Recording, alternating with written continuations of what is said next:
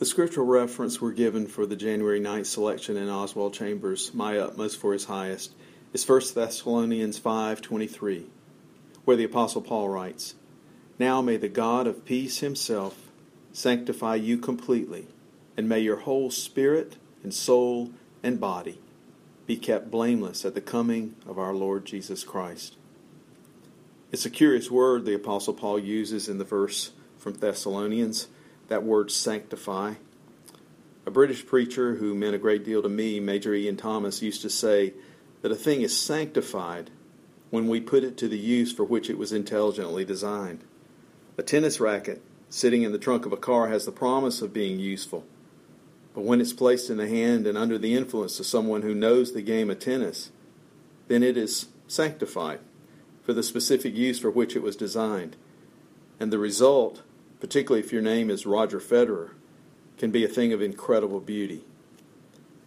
This same becomes true when a man, woman, boy, or girl is drawn to faith in the Lord Jesus Christ, repents and turns from his or her sin, and willfully begins the process of yielding to the power and the influence of the Holy Spirit. Saturating one's mind with the truth of the Word of God and relying daily on the indwelling Spirit of God to do in and through me that which I'm neither able nor inclined to do myself. This is the process of sanctification.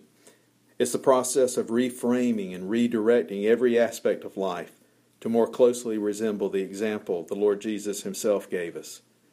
As John the Baptist would say, it's the process where Jesus increases and I decrease. And it's not merely aping or parroting behaviors that are distinctly Christian. Many try that for a while and eventually jettison the whole thing because the performance is all so tiring. No, the sanctification that God desires and will perform is complete.